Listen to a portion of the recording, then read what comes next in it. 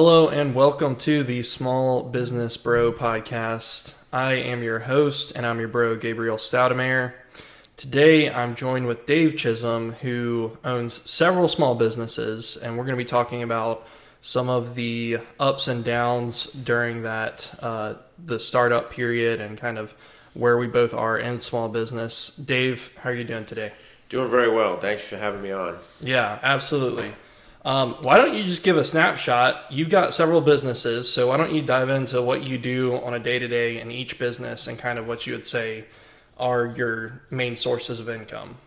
Well, the first business when I went self-employed was doing employee benefits, which is health insurance. We sell to small and large businesses for anything that they're going to offer their employees, which would be health insurance, dental, disability, voluntary, all those benefits that keep employees working there. I started that in 2011, and then when Obamacare came through and kind of got activated around in 2015, there was a lot of upheaval in the market. A lot of businesses were dropping insurance. We didn't know if it was going to be a viable model to keep going because there was always the concern of like, well, we're going to go to socialized medicine, things like that. So the future didn't look bright. A lot of chaos in the industry at that time. And so then in 2015, I started looking at other alternatives, and I looked at real estate, got my real estate license, started doing that as maybe that would be my focus. Fast forward to today, I have my own brokerage now. I've got 5 agents working for me with Champion Partners Realty. Been doing both of them now. So, insurance I've been doing the longest.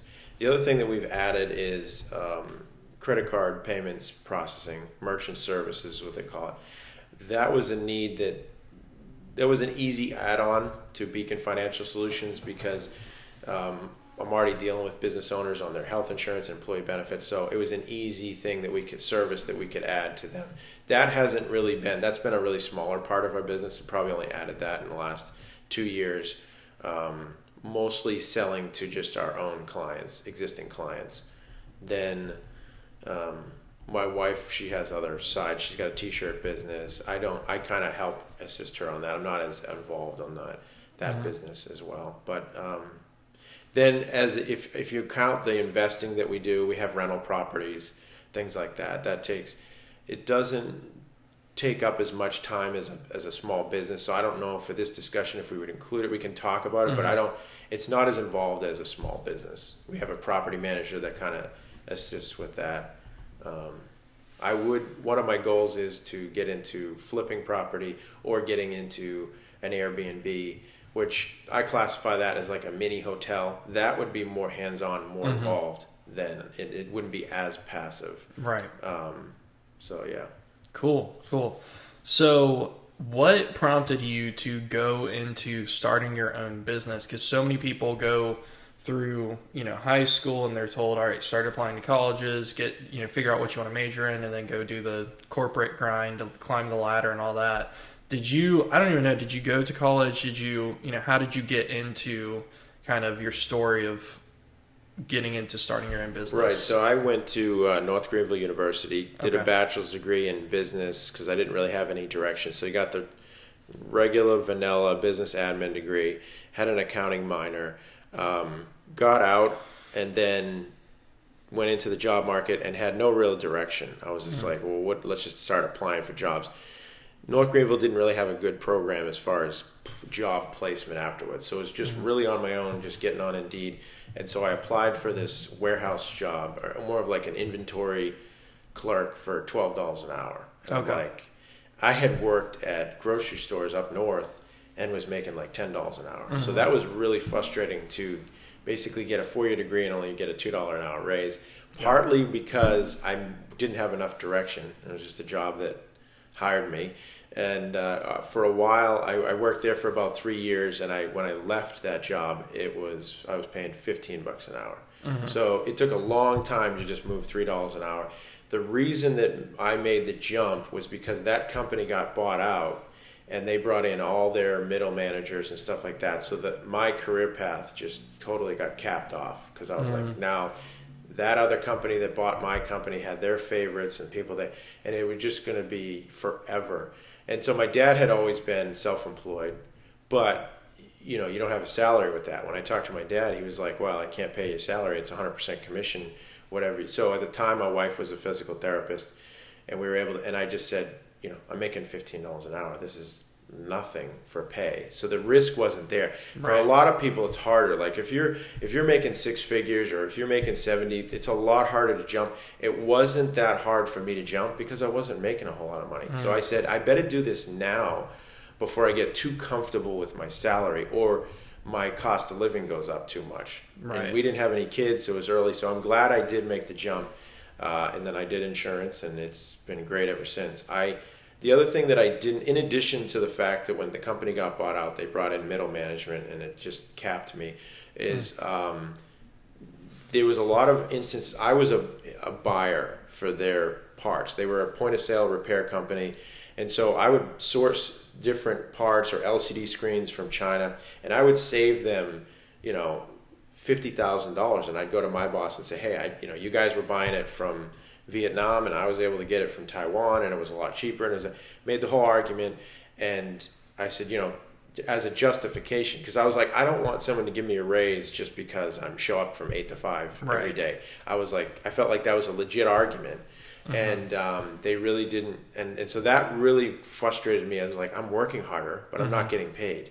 There's no appreciation for it. I could have just kept buying those same LCD screens from where we were previously getting. Well, there was no incentive for me to save money. Like I could have just clocked in. So that mentality of working for someone and they just don't care if you do work. Whereas if you're a business owner, if I go and save my own company $20,000, you know, that's directly to my pocket. You know, so I just like that model a lot better. I've never looked back. And so I really had a bad experience working in the corporate world right out the gate. So, yeah, it wasn't really hard for me to make the jump early. Right. So were you, when you started working that first job, was your intention at that point to try and climb the corporate ladder, or were you kind of just like... Yes, I was going to go full bore and go. Okay. I had no intention of being self-employed because I'm very risk adverse. So even though my dad was in the business, I never even entertained it. I was like, no, I'm going to have this nice steady job. And at the time, I was working on my master's degree in business. I do have that now. So I have my MBA. And so I was fully committed because that's the route. You got to get the next degree to move up into management. So I was fully committed to that. And it's just the situation I was in. I'm glad that they made me frustrated enough to take the risk on entrepreneurship. So, but no, I was had no intention of being self-employed. Yeah. Not even on my radar, which is surprising knowing that my dad was in it. But so. Gotcha. So along the way, you started with insurance, and then you, at what point did you start to add in the realtor? Like, when did you start looking at selling homes as well? Well, so at the time around 2015 was when we were really at a crossroads with the insurance to see if we would keep doing it. We had dabbled in property and casualty, which was more the home and auto. That ended up being not a route that we wanted to pursue. And so at the same time that I was wondering whether I was going to continue the insurance, my dad was also trying to diversify his position. So he started buying rental properties.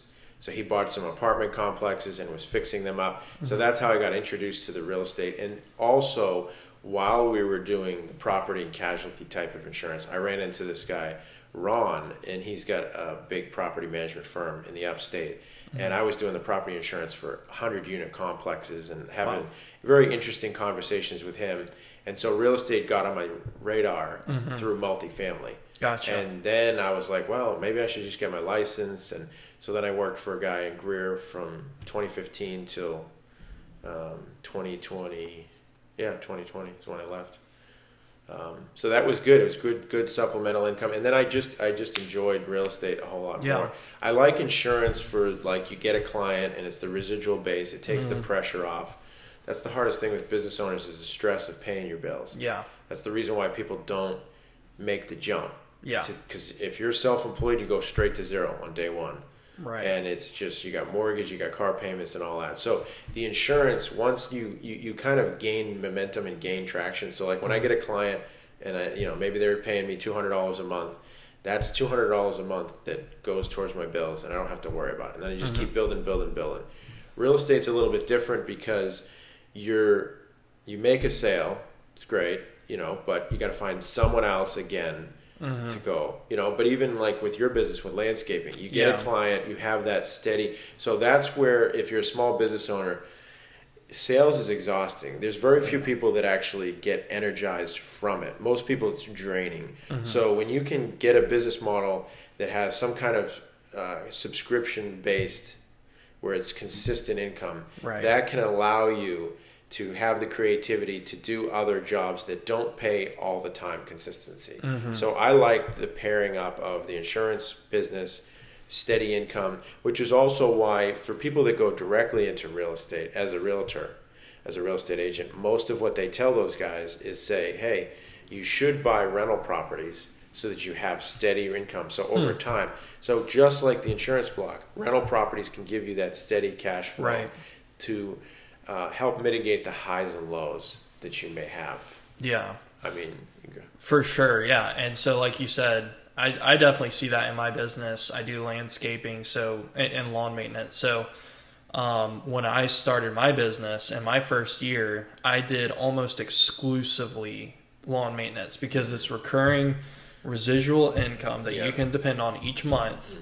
And it feels way safer than if you were just going out trying to sell, a landscaping job, or in your case, trying to, close a house because, like you said, you have to push for the next closing on a house or whatever. And it's, I definitely think having a combination of the two is really important. But when you start, for sure, I think it's easiest to start with that residual income and then build off of there and get the chunks of big cash from your deals and stuff. So that's definitely how I've seen it. So you were talking to this guy. I think you said his name was Ron. He was talking about real estate investing. Did you immediately, were you just like, all right, I'm going to try and look for a property, or did you do some research and listen to some books or whatever on rental property investing, or how did that kind of happen? So I didn't have any money, so I was more of just a spectator on that and learning from their advice and seeing, and I saw that as a goal because my dad was buying properties just at a smaller scale than he was, and they were kind of comparing notes and stuff. So I didn't really I didn't have a goal to buy a rental property at that point. I was just trying to make more money. So I went into the real estate just as a small business, like how much money can I make? How successful can I be as a real estate agent? As far as books, I like the Rich Dad Poor Dad, Robert Kiyosaki for book. sure. Yeah, that is a good foundation. There's other books. It's an older book, so there's probably other books that have better that I haven't really read. A lot of content that I consume is usually podcasts and online. So a lot of people I follow. I like Grant Cardone. People don't like him because he's very flashy and everything. But what I would tell people is don't get caught up in the sensation. They do that on purpose. They're trying to go viral. So like that's the only purpose. For some people, they think it comes off as scammy or this or that. You got to just get rid of that noise and try to say, look, this guy is a billionaire in multifamily. Like it's legit. He has a plane. He has all that. So just calm down long enough to listen to what they're saying. So I like that. Robert Kiyosaki is the same way. Trying to think of some of the other guys that stand out.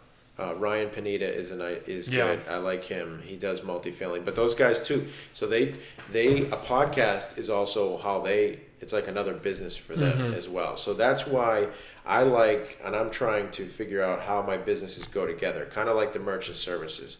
You want to have your core business. You don't want to go too dramatic away from what you do to monetize. Rental properties is right in line with real estate. So you want to branch off, kind of like Amazon, they're shipping, then they do the subscription with their music, and then they got Prime Video. It's still in their family of what they're offering. They're selling to their same customers. Yeah. They don't have to find another customer profile. Yeah. I buy packages from them. I'm also going to buy their subscription for movies and stuff like that. So if you don't have to find a completely new customer, it's a lot easier to sell to your existing customers. Oh yeah, for sure. Yeah, that's a big thing. like even the largest landscaping company, Brightview, that's like publicly traded, they will talk about how their recurring clients, they'll try to upsell that lawn maintenance client at least 50% of the yearly revenue in landscaping projects. So they'll go to their clients and market landscaping projects to them. So I think that's a huge thing. If you can upsell to your current clients, I mean, you're already in the door with them. So, but you talked about Rich Dad Poor Dad, which I've read that book too, and it's kind of like it does change your mindset on kind of cash and like and money in general. I feel like. And it introduces the idea of financial independence and financial freedom. So I know in my journey, at least up to this point, I can definitely say that prior to reading that book and then diving kind of off into like the deep end of all that stuff of financial independence and all that, I definitely had a different outlook on investing and the whole, well, I'm going to work really hard until I get to 60 years old or whatever, 65, and then have a good retirement. And my goals with that have definitely changed. Would you say that you kind of always had the same goals for your wealth and for retirement, or would you say at some point the idea of like financial independence came in and kind of radically changed what your plans were? With his book, Rich Dad Poor Dad, they talk about assets and things that pay, and they really make the distinction that when you're using your time to make money, that there's a ceiling to that because you can only work for 8 hours. I mean, yeah, people can power through and put in 12-hour days and stuff, but you're still capped out. Like you will never beat the guy that has like say an asset class like rental properties. Grant Cardone was saying the other day he's got 7,000 units. Those 7,000 units will outproduce any. I don't care if someone works 24/7. So that mindset of people, if you go through the college route and you're going through the mainstream, what everybody looks at as a job, they look at it as I have to work as hard as I can in this 8-hour period, and then I have to get a raise, and that's the only way I can increase my income. Rich Dad Poor Dad takes that off the table. It's like, look, your hours that you work is to take that money and convert it into an asset so that you actually gain momentum. So that when you go back to work the next day, if you added an asset last night or the day before, that asset is now included in your income, and you actually get to the point where you can replace yourself. One of the things right now is I've kind of, when I talk about finances with my brothers and stuff, we kind of joke around. I say initially people start out in survival mode, which is I just need to pay my mortgage, I need to pay my gas, I need to pay my credit card debt, or whatever it is. That is survival mode. And if you are the only one that's producing money, meaning you showing up on an 8-hour day, that is a never-ending process. That you'll be 70 years old before that ever stops. So my goal is to get out of survival mode, where some people would actually call it paycheck to paycheck, where it's like you have barely enough money left over after you pay all your bills. That is a miserable place to be, but the only way to get out of that. And so once you have enough passive income or side hustles or clients that are paying which is reason why I tell people don't increase your overhead. Don't add the new car payment. Don't buy, if the bank says you can get a house for $400,000, well, try to find a house for $250,000, $300,000 that's going to fit what you need. Right. So don't try to increase, you got to have a place to live, but don't try to go to the top end, because all that does is make the process longer for you to get to financial freedom. People say, oh, I got to have millions of dollars. No, you can be financially free if all your bills are paid. Let's say your bills are for the year like $40,000. That's like gas, food, everything you can think of. Costs you $40,000 to live. If that's paid off by residual income or assets or something like that, then you're financially free. Yeah. You don't have a lot of fun money. Right. You can't go on vacation, but so the threshold is not, people get too frustrated, like I got to be a multimillionaire before I can be free. No, you can be free way before that. You could be essentially retired at that point. If you wake up and all your household bills are paid for by passive income, you're free. Yeah. It's very boring at that point. And then I say, so once you get out of what I call survival mode, then it's creative mode. Because then you wake up and go, what do I want to do? I don't have to work. So if I like doing real estate, that's what I'm going to focus more of my energy on. If I like doing landscaping projects rather than the landscaping maintenance, I'm going to focus more on those projects because I enjoy them more and they also make more money. And I don't care if I only get one project a month instead of 5 because I don't have the desperation of all those bills. I'm not in survival mode anymore. Which, so that's where I'm trying to get, and that's what Rich Dad Poor Dad shows, that, assets paying you is what gives you freedom. Right. Not how much money you can stack up in your savings account, and not how much overtime hours you can grind out. That is not, that will get you ahead if you have a short-term goal of like, I got to pay my debt off. I got to get rid of bad debt. I'm not hating on overtime, but, that'll wear you out if that's your only source of income. Yeah, for sure. And it's definitely, I think a lot of people will have a period of time where they put in those long hours and they grind, but it's not meant to be like, okay, for the next 40 years I'm going to do this and then I'll have a nice retirement. Right. It's like you grind for a little bit, you invest in passive income and in assets, and then like you said, if your bills are paid, all of a sudden you get your time back. Yeah. And that's priceless, because with that time, then you can focus on the things that really can push the needle, like, that you don't have to immediately get a return on. So, and I had, obviously, your brother Ben on the podcast a couple of weeks ago, but one of the things he experienced was in working his accounting job, he didn't have the time to, he felt like, to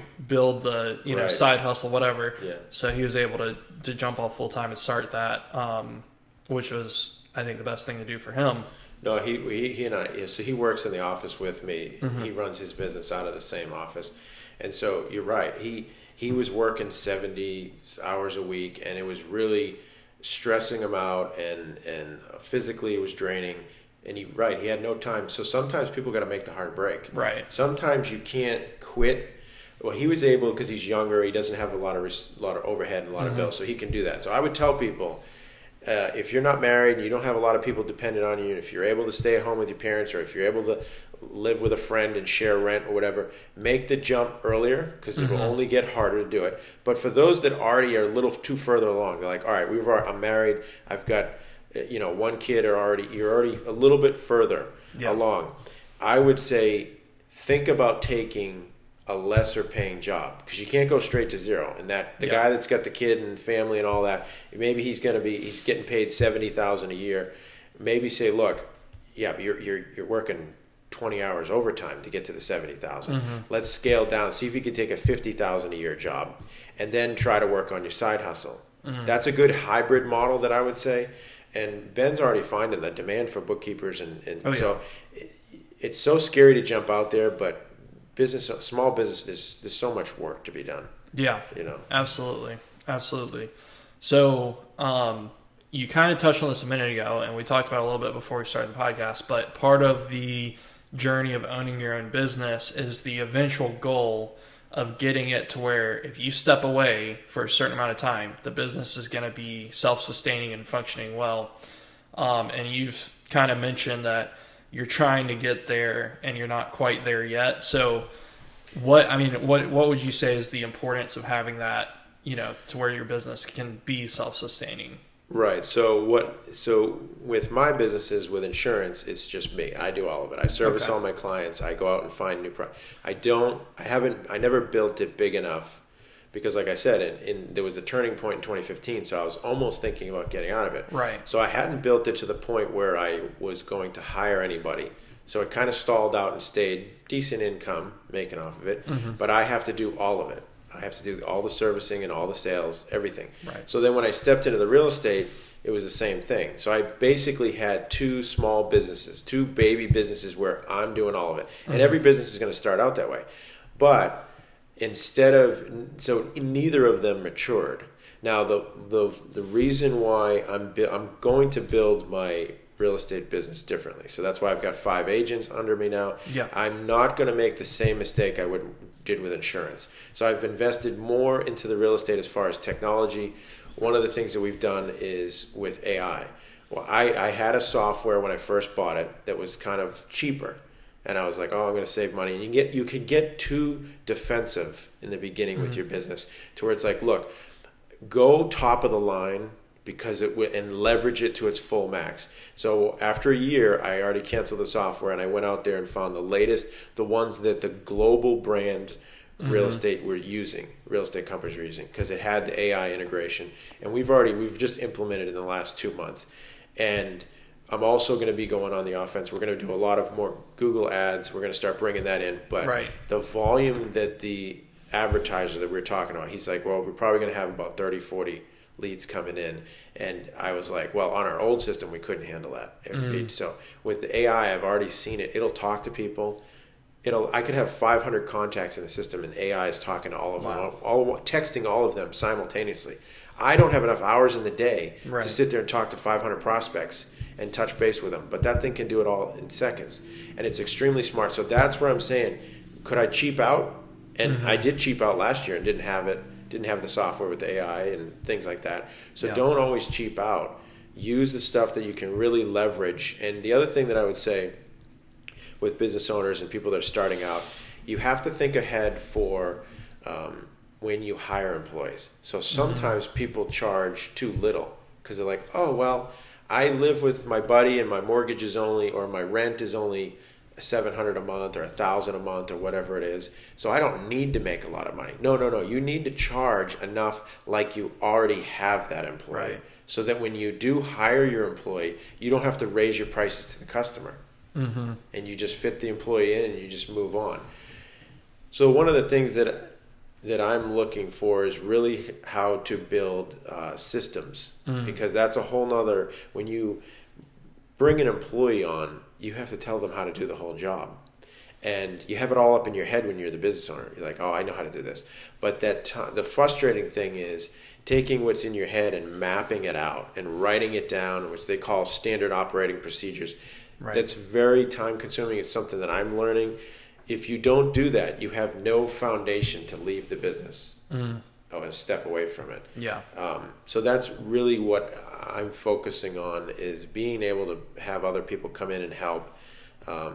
The AI is an interesting thing. I'm looking more towards virtual assistants and stuff. People are working from home.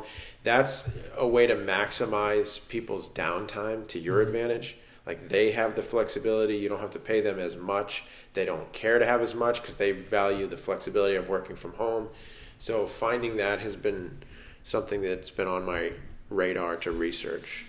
Yeah, absolutely. No, this is a lot of good points there. I really like what you said about kind of you went with the cheaper software last year and then you're going big this year, and you're kind of, and that's definitely a part of business that I know, like if you've ever read the book Profit First, basically it's this mentality where you try to keep your expenses super low and you stay super profitable. But there's also a part of business, especially when you start, where you do have to invest to grow, and you have to, sacrifice some, whether that be your cash or whatever, to try and grow. And I think when you start, that may not be possible, but once you get some momentum and some cash going, it's really, the next step is to invest in marketing or in the software, for me, and a piece of equipment or whatever, to actually get to the next phase and the next level. So, and I would say, even with my business, and I'm trying to, you can get lazy in your own business. Meaning, let's say you get your business up to where you're making $100,000 a year, but you're doing all of it, and it's like, well, $100,000 a year is decent income.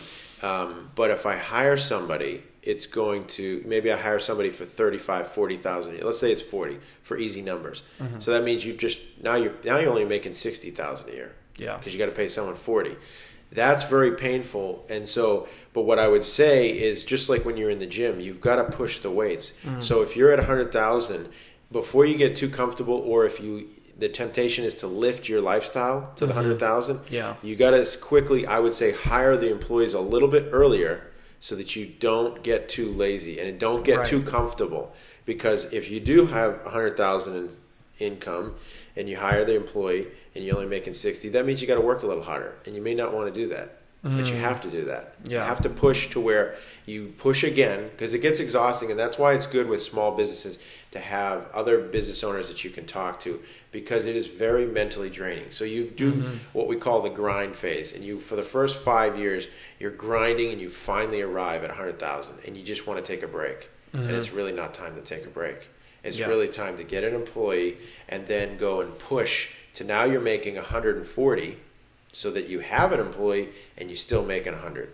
And then you're gonna thank yourself for doing that. Yeah. And so that's what I'm trying to do is, you got, what they say is you got to go back. You got to be willing to go back down to zero. You had to go to zero when you left your full-time job to start your self-employed. But in the life cycle of your small business, you're going to have to take massive pay cuts to go forward. Right. You know.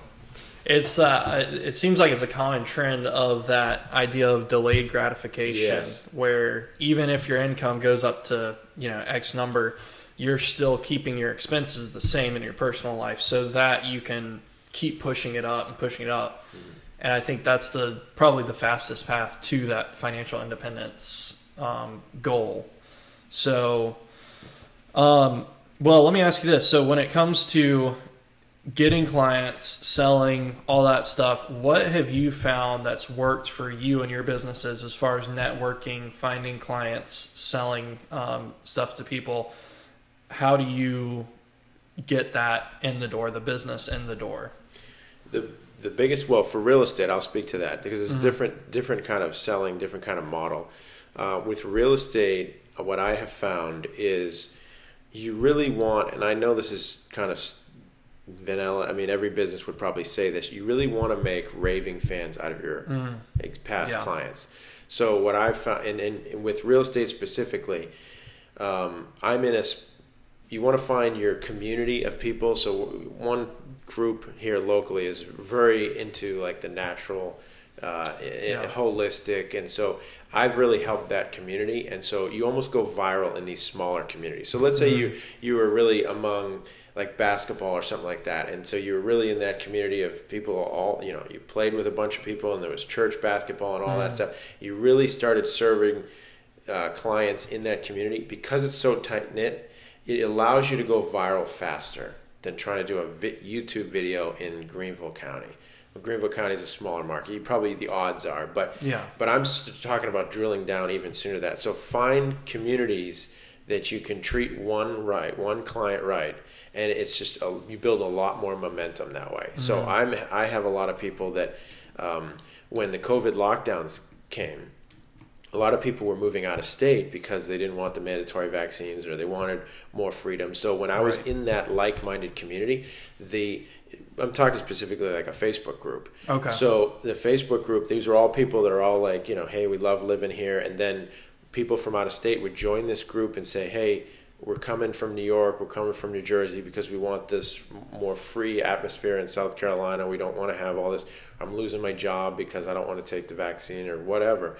And so those customers, it was just an immediate tie-in because it was an immediate bond, immediate connection there. So whatever community is really, because it works the other way.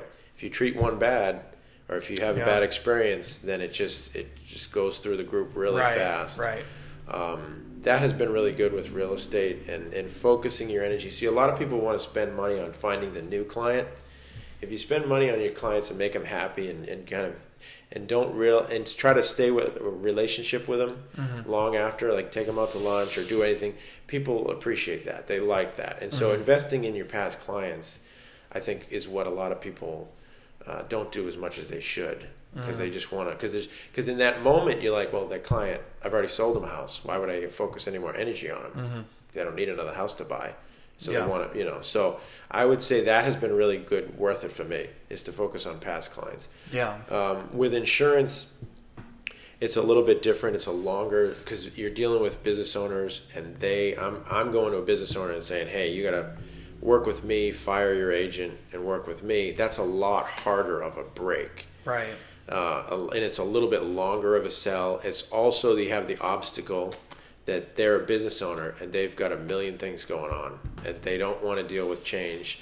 And so trying to get in front of them is very difficult. It's just a longer sales cycle, which, if I was being honest, I don't enjoy that. I like dealing with the individuals in real estate. It's a lot more personal. I do enjoy that more. Okay. Insurance, it's a longer sales cycle. Right. Yeah. I think one almost like a principle that you mentioned there, especially with the real estate, is you were in these groups, for the holistic stuff and the people moving there, and then you gave the example of if you were in like a basketball group. Mm-hmm. There's a book called Thou Shalt Prosper, and it's written by a Jewish rabbi who's a successful businessman. But one of the principles he talks about is you should always, like, business is inherently good, mm-hmm. and you should always talk about your business, whatever it is, and you will generate, income essentially through leads, through mm-hmm. stuff, by speaking about what you do to the people that you're in regular life with, which it sounds like you are kind of doing that with this Facebook group. Yeah. So I think that's a really important virtue that you can have as a business owner, is to love what you do. It's the most exciting thing of your, that you talk about, and you love to talk about it. And I think that's a huge thing that you can do. I mean, other examples are, for a lot of people, it's their local church. Yeah, because that's what the type of community. Could be other people if you're at the gym and you really get in a group with them. I mean, CrossFit was really big. The bond mm-hmm. that people form in those groups is really powerful. And then what's other besides, I would say, church? Well, even politically, if you're Republican or Democrat, if you really get into those political events and those people that are on your side of the aisle, and you really help those communities are very tight knit and very bonded together. So. Any kind of community you can think of, just really focus on those. It just, the momentum's a little faster than just trying to go to the general public. Now, we have to go to the general public, but you can get little speed bursts if you really get connected into a certain community and treat them right, and then, because everybody knows each other, and mm-hmm. it's just a lot faster way to go viral, so to speak. Yeah, absolutely.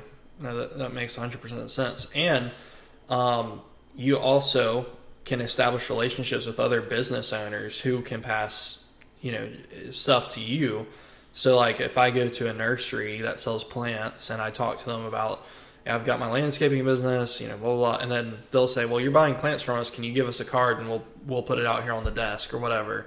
So you can establish relationships business to business where business owners are helping each other out too. Well, you bring up a good point about the businesses. I'll tell 2 stories about that, about businesses. Even businesses that you would think would compete with you. Yeah. So people a lot of times are like, well, they're my competition. I'm not having mm-hmm. anything to do with them. I'm not going to help them. You got to have the mindset of there's plenty of business out there for everybody. Yeah. And so 2 stories. So I had my HVAC system replaced, and the guy needed a part, and it mm-hmm. was on a Saturday. It was closed or whatever. He said, I'll call one of my guys who's in the HVAC business, but he was over in Spartanburg, totally different company. Mm-hmm. And he was able to source the part and get it fixed the same day because a competitor had the part that he needed, and they just came to an agreement and say, look, we're going to do each other a favor. We'll help each other out. Mm-hmm. Then, they both make plenty of money. They both have clients. They're not stealing each other's clients. They're not doing any of that.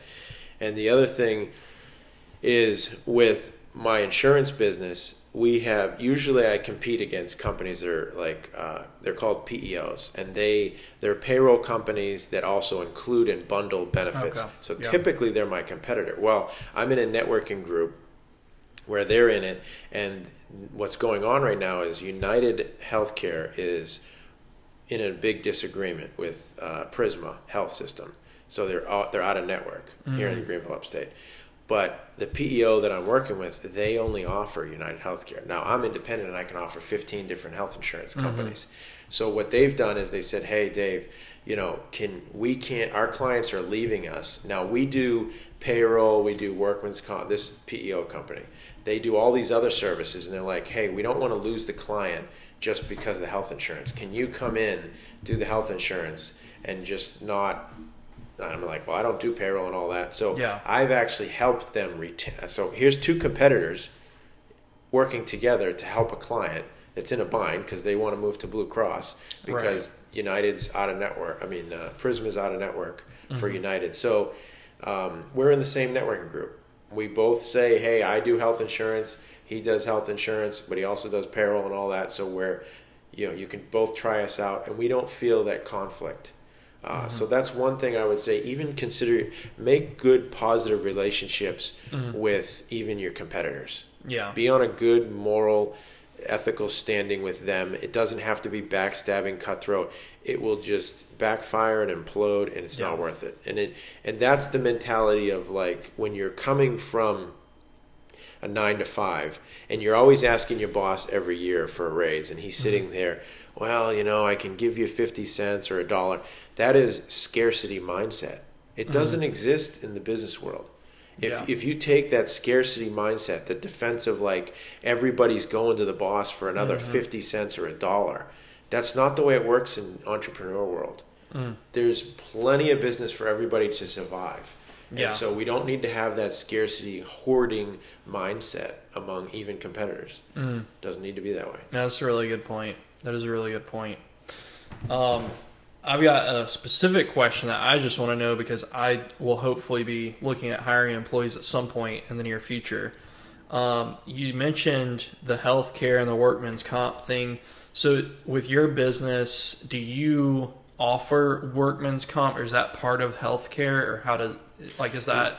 So workman's comp would fall into the property and casualty. So they would have your general liability, then you have your business insurance, and you have your commercial auto, then you would have workman's comp. Gotcha. So that would be more of a PNC agent. I have guys that I can recommend for that. Yeah. As far as the health insurance, if you're a small business under 50, you don't have to offer health insurance. Okay. So whenever you feel, so what I tell business owners is, like, look, it just depends on your industry and what your industry is used to doing. If you feel like you're losing, let's say you hire employees, and then you just like, man, Sally went to go work for someone else because she needed health insurance. I tried to hire someone else. They left 6. If you keep having turnover, then you need to consider offering benefits. Or at least if that ends up being the reason why they're leaving. For smaller business, I've found what's called ICRA. It's an independent health reimbursement account. So that will allow most business owners usually try to do a group plan.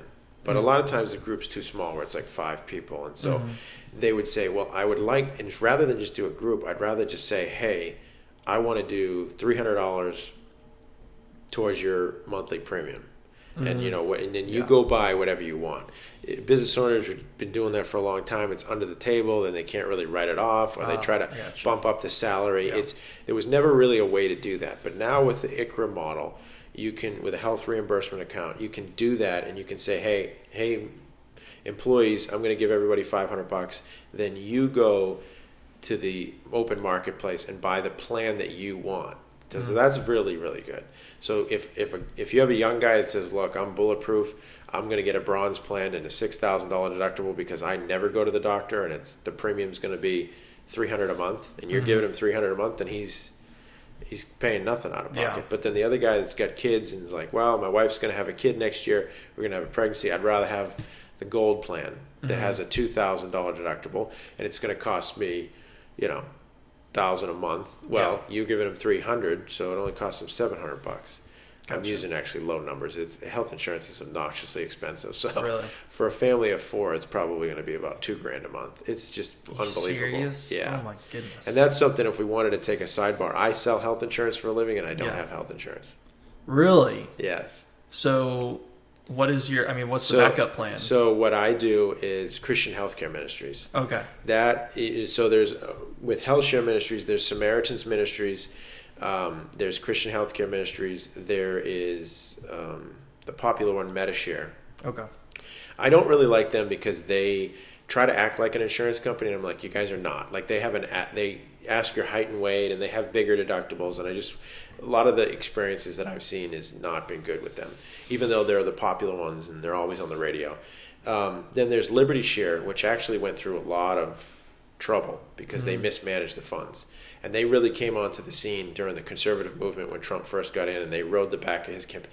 It wasn't his fault. He wasn't part of it or anything like that. But they took advantage of conservatives, and they mismanaged the funds. I think they're still in existence today. But the reason why, and there's a few other health shares that are out there that are maybe not Christian based, but most of them have a lot of restrictions. They're not exactly like health insurance. They're not going to cover, like for Christian healthcare ministries specifically, they won't cover prescription drugs. Okay. So a lot of people are like, well, my med. Well, what I tell people is like, look, if you go to Blue Cross and your premiums are $1,000 a month, and then Christian healthcare ministries for one single person would be $250 a month. Mm-hmm. Okay, so then your prescription, let's just say your prescriptions are $200 a month. Well, if you do Christian healthcare ministries, it's $250 plus another $200 for your meds. That's the cash price.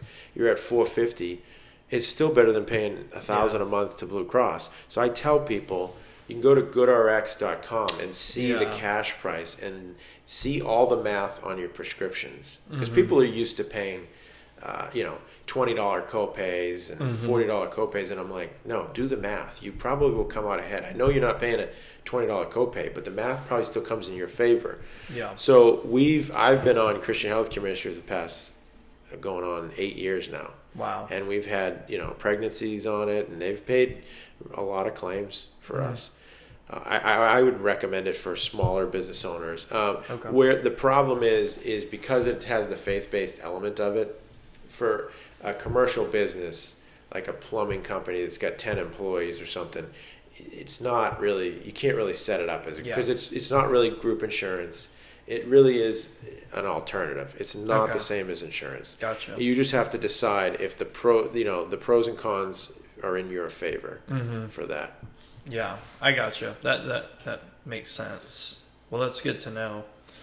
So I wanted to touch on hiring an employee, because you mentioned how you've got, did you say 6 or 5 agents that are working for your brokerage? Right. So did you have like an employee handbook or goals to hire? I guess it's a little different because are they 1099 or? Yeah. Okay. Right. So it's a little bit different because the pressure to pay them a salary is not there. Okay. Because they are 1099. Now you do get an employee handbook, and we have a contract that they have. Gotcha. But it is not the same as like if you're hiring. So like a virtual assistant is what the company I'm really looking at right now is Belay, and they have assistants for.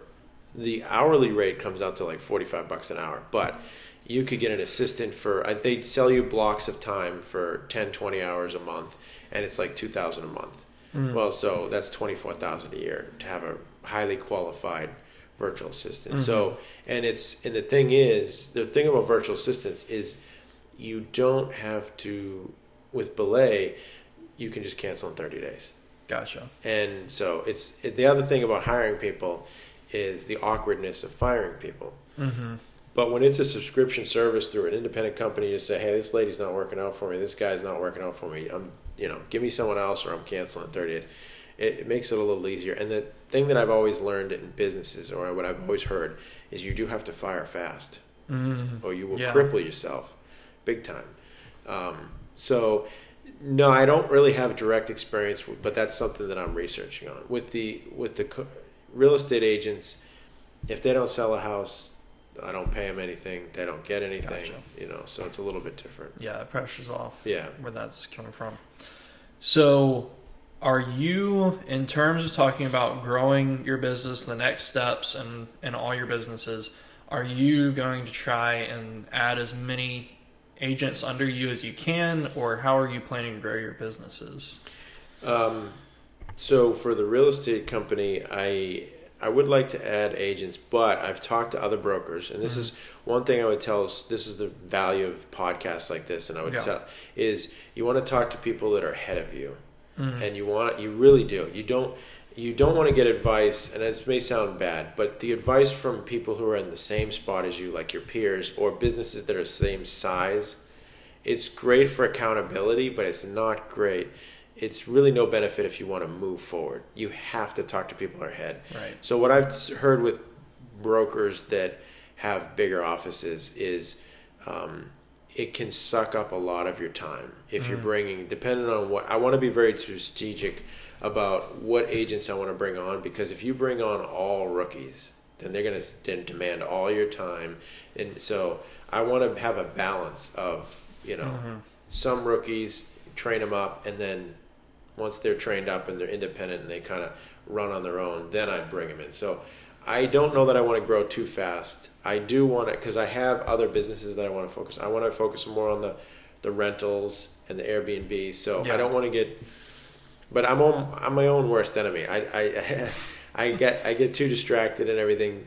My biggest thing is I will probably think about trying to bring in maybe an assistant broker, or what they call managing broker. Okay. So I'm the broker in charge, but you can also bring in managing brokers and stuff like that. So we'll see. But right now, I'd like my short-term goal. I got 5 agents. I'd like to get probably to 20.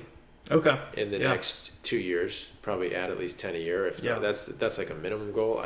I'd be trying to. I talked to somebody yesterday that's coming on, so we may have 6 here pretty soon. But the thing with agents is, you could have 20 agents, and if most of mine right now are all part-time. So it doesn't really mean that you're really killing it just because you got 20 agents. Right. It just depends on how much volume that they're doing. I'm what's called a selling broker, which means some brokers, when you get to like 50 or 100 agents or whatever, they don't have time to go out and sell, and they don't need to. I'm still actively selling and dealing with clients on a regular basis. So I don't know when. I enjoy it, so I don't know that I'd ever stop doing it, but I won't do it anytime soon. Not until at least I got 50 agents or more. So. I gotcha. Well, we're reaching the end here. I did want to briefly touch on real estate because that's the kind of the last small business that you own. So if you could, how did you get into, say, like your first deal? Where did you find it? And then how did you negotiate or any of that? Yeah, so you got to come up with a capital. So there's a couple ways to do it. So I bought my first house in 2009 and $130,000. It was just a 3-bedroom, 2-bath. And so we just paid on it. And the thing is, when you start in a business, it's hard. You got to pick one or the other. So some people would say, look, I love my job. I want to stay in my job. Well, you can still do a lot. You don't have to quit your job and start a small business. You can still implement the strategies of building an asset on the side. And so for me, when I quit my job, we didn't have any extra money. Yeah. So I didn't have, so for like the first 10 years, but I was making a mortgage payment. That's the beauty of buying a house. So fast forward to 2020, I put my house on or 2021, put my house on the market, and pulled 120,000 out, bought my next house, and so I had 120,000 of equity that rolled in. I turned around and got an equity line. And pulled money out, got an equity line. They won't give you 100% for obvious reasons. It's usually about 80%. So they gave me an equity line for $75,000. And at the time, we wanted to get into multifamily like my dad, had done. So my brother James, we found this property. It was 9 units in Taylor's. And we brought Dan on as well. And so the bank gave us a really good deal for we only had to put 15% down. This was right before rates had started to go up. So the down payment ended up being $120,000. So I took out of my equity line $40,000, and they all did the similar thing. I think James might have had the money, but so we all brought $40,000 to the table, and we bought the property and everything. Now, since the thing you got to realize, this was like more of a fixer-upper property. Gotcha. Most of the rents were at like $500-600 when the market rent was around $1,100 or even $900. At the time, it was $950, but now we've got them in there. For most people are in there for $1,100 a month. So the problem is, once you put the down payment there's still going to be more. That property's going to ask you for more money. Yeah. Because we had to, when those tenants, when their lease came up for renewal, we said, hey, we just non-renewed them. We said, hey, you're going to have to find another place to live. We're going to renovate these units. They weren't that bad, but you're pulling out carpet and replacing with the vinyl plank. There was one guy that was smoking in the unit. He wasn't supposed to be. So the smoke remediation cost a lot extra, cost a few $1,000s. And so you're kicking in. So I think at this point, I have to look at the numbers. I think we're into the property for probably $60,000 at this point. So an additional 20 that had to go in. So people need to realize you kind of got to have more than just the down payment. Yeah. You got to be ready for all the extras that are going to come. So equity lines are a good way for you to jump in. The beauty of what I would recommend people say, well, equity lines are variable. What about the rate? No. I got the equity line at around 3%, and then I locked it in. There's plenty of equity lines that will allow you to lock it in. So now I take that $40,000, and I think the total payments for that is maybe $250 a month. Oh, okay, gotcha. So my ability, I own a property. I'm co-owner in a 9-unit property for $250 a month. Wow. You know, so that's how people can, and then I'm locked in, so I don't have to worry about, rates are around 7% right now. Well, the equity line is variable until you tell the bank that you want to lock it in. So not all equity lines are the same. I would tell people, shop around, ask your bankers. It's definitely plausible. But see, what people do, they got to think differently about the equity lines. They think of the equity lines as, I'm going to do a renovation on my house. Yeah. No, leverage it forward. Make money off of that. If you redo the kitchen, that doesn't make you any money. Right. I bought 9 units with it. That's making me money, not my brand new kitchen. Now, there's a time and place to renovate the kitchen if you're trying to get ready to sell it or something like that, but it's a different conversation. So that's how we got into it with the real estate. Now, the problem is how fast can you get $40,000 again? Now that I've used my equity line, I've shot my shot, and I don't really have any other means to get a down payment or cash. So with that, I'm assuming it's a home equity line of credit. Is that what it was? Yeah. Okay. So is that based entirely on the equity that you have in the home, or do they base it at all on your income for that loan? It's a little bit on your income, but it's heavily. It's mostly on how much you have in your income. Gotcha. They do always want to look at your ability to pay it back. Yeah. But it's way less than if you're getting a traditional loan. Gotcha. Yeah. I gotcha.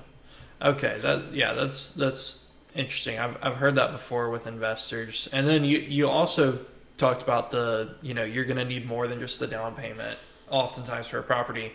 I know there's one investor who would always, he would do single family homes, and he would always have a $5,000 emergency fund for each property in that bank account for the property. He'd always have an emergency fund in case something happened. So yeah, well, even more so than the emergency fund, for example, even in South Carolina, this is the other thing you got to be ready for. So year 2 is going to be pretty miserable for 2 reasons, because your property insurance is going to go up. Mm-hmm. As property values go up, so does your property insurance. Yeah. Property insurance have also gone up too because of inflation and a lot of claims from the big storms. So that's something I would tell people to watch out. I was talking to my PNC guy yesterday, and he said, before you buy a property, please let me quote it first so that you are buying it at the right price. The other thing is the taxes. So when the lady that we bought the property from, we paid about close to $800,000 for the property. Now, she had owned it for decades. Mm-hmm. So she was paying $10,000 a year in property tax. Wow. When you buy the property, they're going to raise the property taxes. So what we paid this year was $17,000. Wow. So if you're not ready for that, and you think you're buying it at a good price, it's more than just the HVAC breaking, which, by the way, though, we had 2 of those break, and so we've had a lot. But one thing I would say with the HVAC system that we're going to start doing now, we would have what's called a capital call. A capital call is where you go back to the investors, which was my other 2 brothers, and say, hey, HVAC's broken, it's going to cost $6,000. Well, there's 3 of us, everybody needs to put $2,000 into the account, and then we'll pay for it. We had the money at the time, it was fine, but what we're learning is why are we doing this? Why don't we just finance the HVAC system? Because you can get a 10-year loan on them and just let the property make the payment. Instead of us, we would rather have our $2,000 in our bank account for something else. That's the beauty of properties. Let the property do the work. Mm-hmm. Now, you can't always, when you have guys come in and do flooring and all that, you can't always have that on finance. Right. But a bigger expense like an HVAC, you definitely would. But so property taxes insurance is really hurting investors right now, in addition to the higher interest rates. Yeah. So what I've pivoted my strategy a little bit, because what I've found is you got to be extremely patient with long-term rentals. That's what that is. Where you rent it for a year. Most of those are only going to cash flow about $200 to $300 if you're lucky. You get a good deal, you could do better than that. But $200 is the minimum. If you don't have $200, that means after you paid the taxes, insurance, everything, you're profiting $200 per door. Mm-hmm. If you dip below that, it's probably not going to work. It probably won't. But $200 a month. So think about that. If you have 10 units, it's only $2,000. Yeah. 10 doors. You got to have 10 different properties. Now, multifamily is a little easier because you're all consolidated into one location. Right. But for a lot of people, that could be like, that doesn't change my life. What does that do for me? $2,000 a month. You got to have the stamina to stay in it that long. But there's other benefits because you get the depreciation. So, for example, for the Rutherford property, you take the $800,000 roughly that we paid for it, and then divide that by 27.5 years, which is what the IRS allows. So that property throws off about roughly $30,000 in depreciation. Since there's three of us, we're all going to get $10,000 a piece. But you take that depreciation and you wipe out the income that you make from your other businesses. Right. You wipe it off on your taxes. So that's a benefit. If you take $10,000 off of your taxable income, whatever amount that saves you, that's income to you. And then the property's going up. So it's not, if you just look at the cash flow, then you will get frustrated and you won't want to stay in it. You got to look at the depreciation. You got to look at the future, because here's what's going to be the magic payday. In 5 years with commercial loans, they got to renew every 5 years roughly. So your rate, we got a 3.75 rate, but that's not going to last. So in 5 years, the bank's going to be like, hey, we're going to redo this. Yeah. I don't know what rates are going to be in 5 years, but the property, based on the amortization schedule, the property will be paid down to probably around $400,000 and some change or whatever. What we're going to do, and this is what most real estate investors do, and this is why they say that they don't have to pay taxes. Well, here's how they do it. If in 5 years, the rents will also be higher. So we're making $1,100 today. We could be $1,400 in 5 years. Who knows? So when we go to redo the loan, we would just take the loan. When we first got the loan, it had a loan of $700,000. Yeah. So in 5 years, it's really cranking down. The debt's being paid off.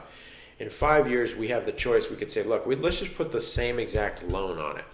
$700,000. Let's just bring it. If it paid the loan of $700,000 5 years ago, the property's only gotten stronger because rents have increased. So we could take $300,000 back out of the property and put the identical loan right back on it. Wow. And that $300,000 goes back to the investors. And since there's three of us, I get $100 and my two other brothers get $100 each. Well, guess what? You pay zero taxes on that because that's a loan. And then the tenants, it's debt. And so then the tenants go back to work and pay and pay and pay. And then in 5 years, you do the same thing again. So if you were only looking at, 10 units is only $200 a month, $2,000 a month is not going to change my life. You're not looking at all the things that real estate's doing at three different things at one time. Depreciation, cash flow, and appreciation.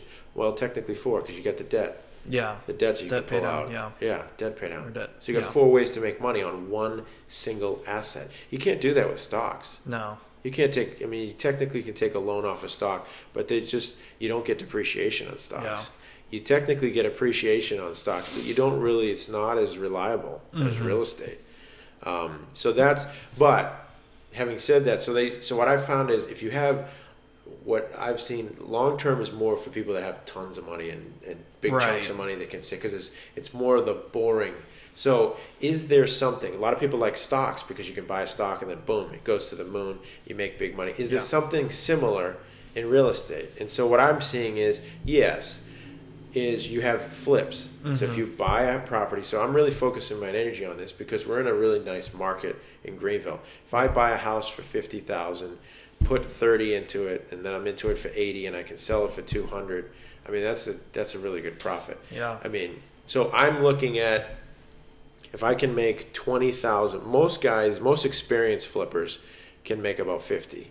Yeah. I'm looking to just make 20 or 30 because I'm a new person, a rookie into this. There's also foreclosures you can get. So if I can in 6 months flip a house and make 20, 30,000, that's a good chunk of money that you can convert to long term. Because remember I said, how fast can you save $40,000? If you got all your mortgage and your bills and all that, it takes a long time to save up money. Right. Especially if you're taking your money and injecting it back into your business. One thing I would say, I would pause because people can get distracted. If your business, you really need to look at your business like an investment property. So when we look at investment properties, we're like, all right, what is it? Is it an 8% return? Is it a 10% return? Is it a 6%? Because they talk about cap rates. Right. look at the percent return on your business, and I guarantee you it's going to be better than a long-term rental. Yeah. So always do not starve your business because you want to get into long-term rentals too early. Yeah. Your business ROI is going to, so beef up your business as much as you can. Do not starve it at the expense of a long-term rental. Now, if you wanted to do a flip, that's okay. I feel like the ROI is going to be massive. Right. The other asset class would be an Airbnb because they generate, I have a friend of mine that's generating $4,000 a month on a 4-bedroom. His mortgage is about $2,000, and so he profits about $2,000 a month on one property. Yeah. So when I was talking long term, you had to have 10 of those. Yeah. For what? Because Airbnbs are like a mini hotel, and so I'm more apt to buy that because they just throw off more cash. They're more involved. You gotta have the cleaning lady. You got to deal with guests on the weekends, but that's more interesting to me right now. So in my mind, it's either a flip or an Airbnb is my focus in the future. And then once those get really up and running, I'll put the big chunks into the long-term rentals. Yeah. No, that makes sense. Did want to ask you about the plan to basically renew the loan in 5 years on the bigger property. So is that when you renew the loan, say up to $700,000, is that based on the property value, or do you just say, well, it's paid this off, so that's what we want to do, or how does that kind of get decided? So we could probably do more. Okay. So what the banks do when you're renegotiating your loan, they will give you 80% of what the property is worth that day. So obviously 5 years from now, we paid $800,000. The property might be worth like 1.4. Yeah. Maybe.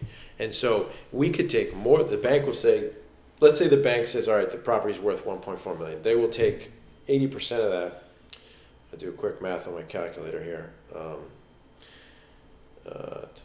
So they'll give us $1.1 million. But in addition to that, that's one way they're looking at the equation. The other thing is they say, all right, we'll give you a loan up to $1.1 million. But the other thing we have to look at is what are the rents? Can the rents pay that mortgage? Yeah.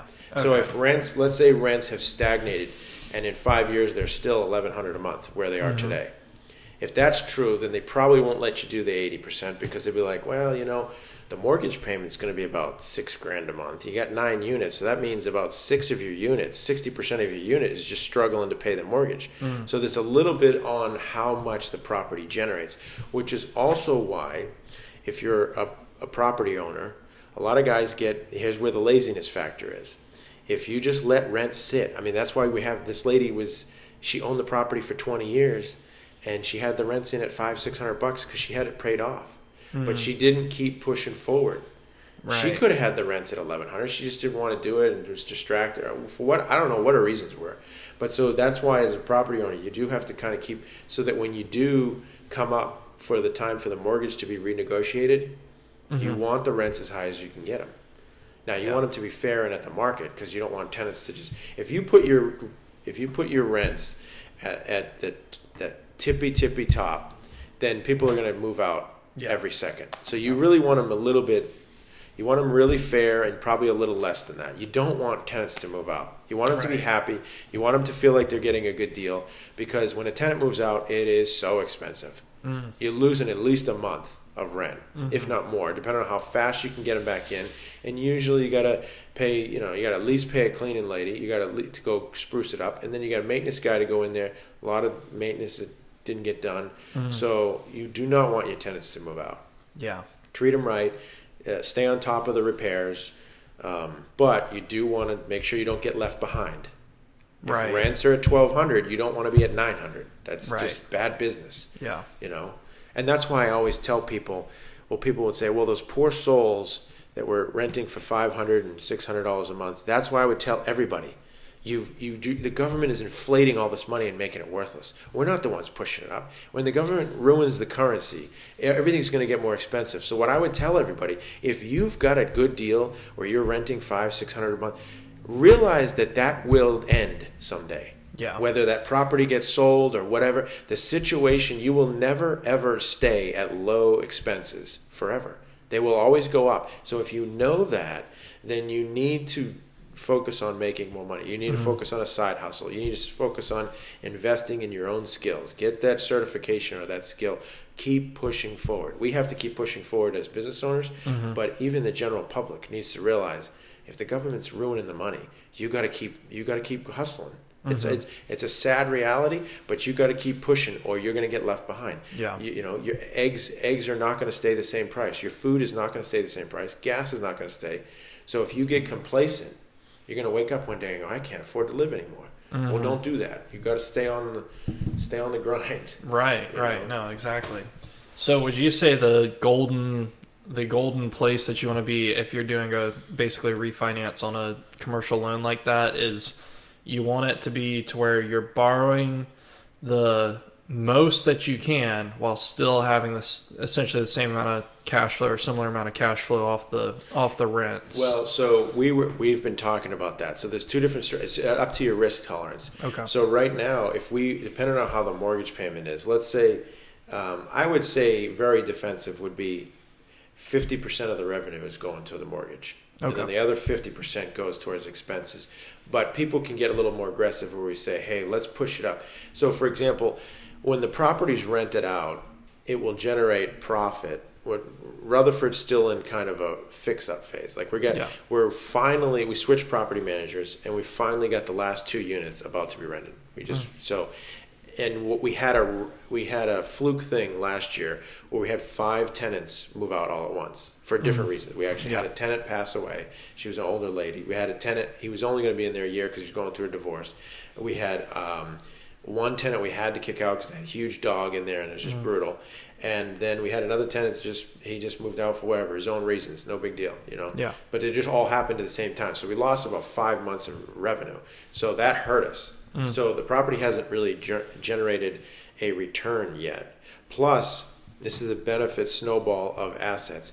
We actually bought another duplex. This deferred it. So we bought another duplex in Welford.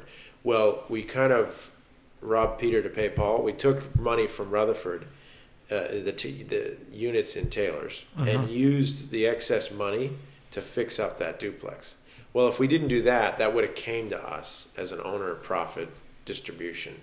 So we kind of did it on ours. We're not unhappy with the property because we deliberately made those decisions.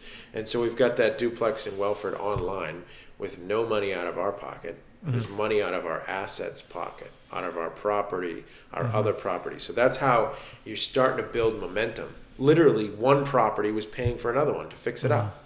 And so back to your question about how, what would we do with our mortgage payment? If we say to ourselves, would you rather have 150, let's assume the payout's 100 grand, but you could have 150,000, but that means that you're going to get less cash flow from your property. You might say, well, no, I'd rather have the 50 grand in my pocket. So right now, let's say as it is right now, the property generates will generate about 3 grand a month profit. So that means each owner, once we get past it, we're projecting by June we will have, because we're going to have a reserve because we know our taxes are 17 grand. We do not want to take it out, so we're going to have that build up in an escrow account. We're going to have our property insurance, so we're not taking anything until we have all that money built up. And then we're going to have a rainy day fund of like if the HVAC breaks or if, we have repairs. So usually that's about 5% of your gross revenue is going to be kept in a maintenance. So we're going to have a maintenance fund, an insurance fund, a tax fund, and that should be enough. So they push that cash to the side. After that, we should be able to take 1,000 each. So here's the question. If we go to refinance, I would rather have an extra 50,000, and then next year, let's assume we're redoing the mortgage this year. I would say, give me the 50,000, and next year I'll only, instead of $1,000 cash flow a month, I'll take $500 a month. Okay. Because I'm getting it all today. Now the property is not in a dangerous position because I told you we're still setting aside the insurance, the tax, and all that. We're just talking about just our profit flow. Gotcha. The property is, you do not want to put the property, you don't want to take so much debt on the property that it can barely pay for itself. No. Don't ever do that. Don't even come close to that conversation. I'm just talking about reducing it. So I don't care if I only get $500 a month. if I have an extra, if it causes me to have an extra 50 grand in the bank. Yeah. So that's the numbers that you're playing on how much debt you want to take on a property. And I guess part of that conversation is how long in monthly rent it would take to get to 50,000. Correct. You're kind of doing that time Yes. comparison. You're exactly Gotcha. doing that. Yes, and then you're also doing, well, if I take this 50,000, what kind of a down payment could it be on a bigger property? Or let's say you had, in your example, let's say in your situation, maybe that 50,000 is going to buy a big piece of equipment, and so now your business was paying for these properties, and now the properties is returning the favor and saying, hey, we're going to help the business go to the next level. Right. Yeah, you're going to make that decision really easy. So that's the benefit. So I understand that people, when they look at it, it's like, it's very frustrating to say, oh, only $200 a month. Why should I do it? Because you've got to have the delayed gratification.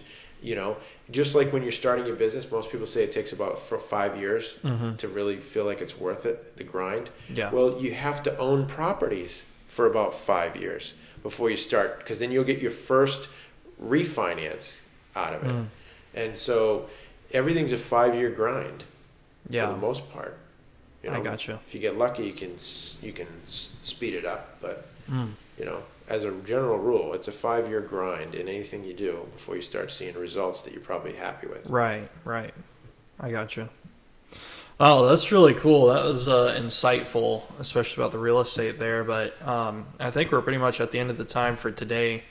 Dave, I appreciate you coming on. Is there any way that you would want, if somebody's listening and they want to reach out for buying a house or for insurance or anything, is there any contact information, how they can reach you? Yeah, I mean, we're with the real estate, we're Champion Partners Realty. The website is Champion P, the letter P, and then realty.com. And then with insurance, yeah, I'll help individual health insurance and things like that. You can look us up online. It's Beacon Financial Solutions. The website for that is actually bfgbenefits.com. So originally the company was out of New England, and we were BFG Benefits up in New England, so that's why the URL is a little different. But my cell phone number is 864-498-3697. You guys can give me a call whenever for real estate related or insurance. It's up to you. Sweet. Thank you for having me. Yeah, thanks for coming on. I'll link all that stuff in the podcast description, but I appreciate it. Thank you for listening to the Small Business Bro podcast, and stay tuned for more episodes.